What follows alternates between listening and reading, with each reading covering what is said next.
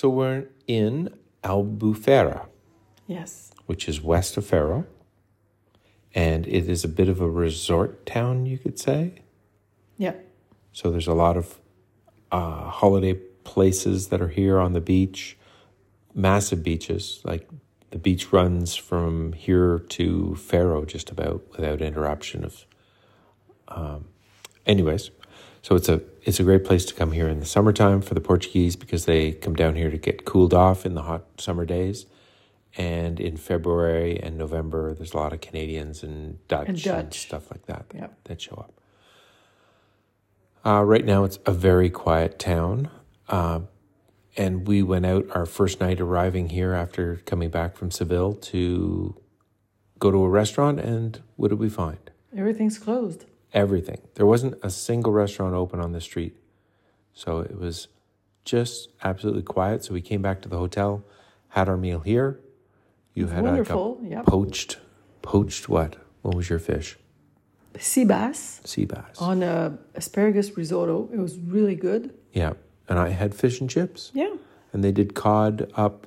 And I would imagine, I don't have that very often. So it was pretty good.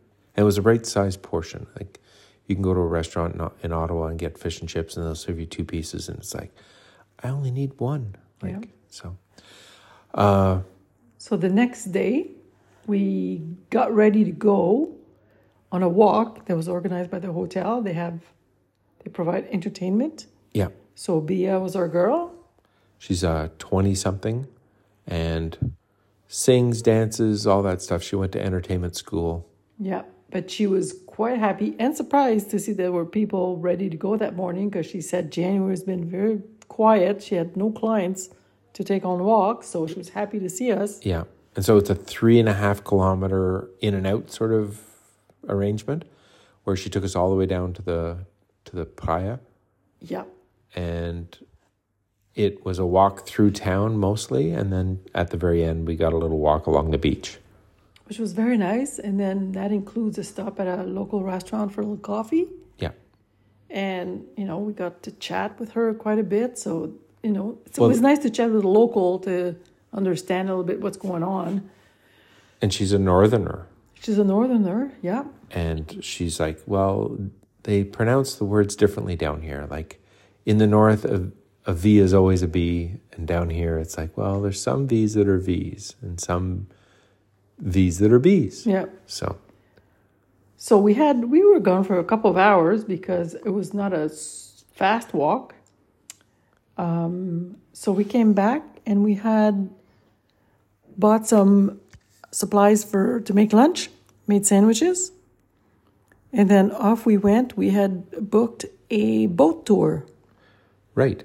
And that was going from Albufeira's Marina, which was a 20-minute drive? 10. Took us 20 because we got lost, but it's 10. That's right.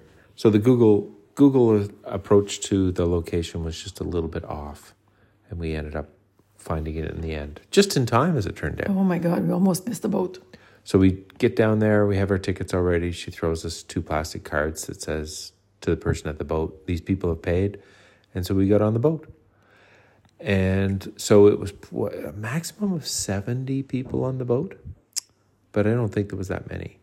I think they said they have life jackets for 70 or something like that. Yeah, but they said they were sold out, so whatever that means. And the tour was actually boat cruise along the Algarve coastline in the Benagil cave. Very famous. Right. 3-hour tour with several stops on the way there to indicate, here's an interesting little detail on the coastline. There's some birds. There's some rock formations that look like a yellow submarine, stuff like that. Yeah, and they have a stack. They call them stack formation, like they have in the south of Australia. Yeah, the 12 apostles that we actually saw. So that was cool. And it takes about 1 hour and 45 minutes to get to the actual famous cave. And they were able to get us into the cave a little bit with the boat. Yeah, with the higher tide, I guess we could go in farther than maybe when it was lower tide. Yeah. And we hit it almost at high tide, but the aerial on the boat almost hit the top of the archway going in. So it was like just the right size boat. It was a bit of mayhem to try and take pictures once you're inside the cave because everybody was trying to take pictures and selfies and videos. Anyways. Yeah. But And it's technically a cave, Paris? it's not a real cave because it's not completely covered. There's a hole in it. So There's a it's hole in not the real. roof. Yeah. So it's a breezy day. We started out, it was nice and quiet, and then it got breezier and breezier. And so when we were on our way home, boy, oh boy, there was some bounce to the waves. It was chilly. Paul and I had thought about doing that trip into the cave in kayaks, but given the time of the year, it was a nice day. It was, bright blue sky, sunshine, but 12, 13 degrees is a bit chilly to be on in kayak. So that's why we did the boat tour, and it was chilly coming back. Yeah. We sat more on the back of the boat. It was a little less bouncy and a little bit more protected from the wind. Yeah, but nice sun still. So we came back right around 5 o'clock, scheduled. And then we didn't really have supper. We were so hungry. We had bought cheese and we had crackers and wine. So we kind of, and olives. Bits. So we kind of went at it with chips. So that was my supper. Yeah. Anyways. So next morning. This morning because we had seen hikes from the boat the day before, we decided we would drive back to those and try to hike along the cliffs a little bit. Right. So into the car again, zip off farther west, farther west, and we ended up in, what is that now? Praia dos Carneiros. Which also has a lighthouse just nearby. Yep. So we ended up... Parked near the lighthouse, jumped out of the car, did a little hiking along a ridge, and down into this Praia dos Carneiros. It was... the tide was low. It was not a super long hike, but I'd say it's pretty difficult because it's a steep down to go to the beach and a steep climb back up. Yeah, and it's not well managed. No.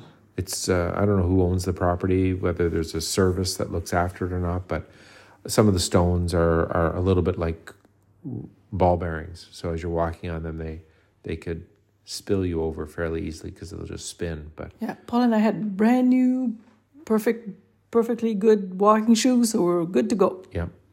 And walking on the beach, low tide, and able to see the details. And there's a point that we can walk around with the low tide, and that's not part of the beach normally because when the tide comes in, that there's no place to stand on the other side.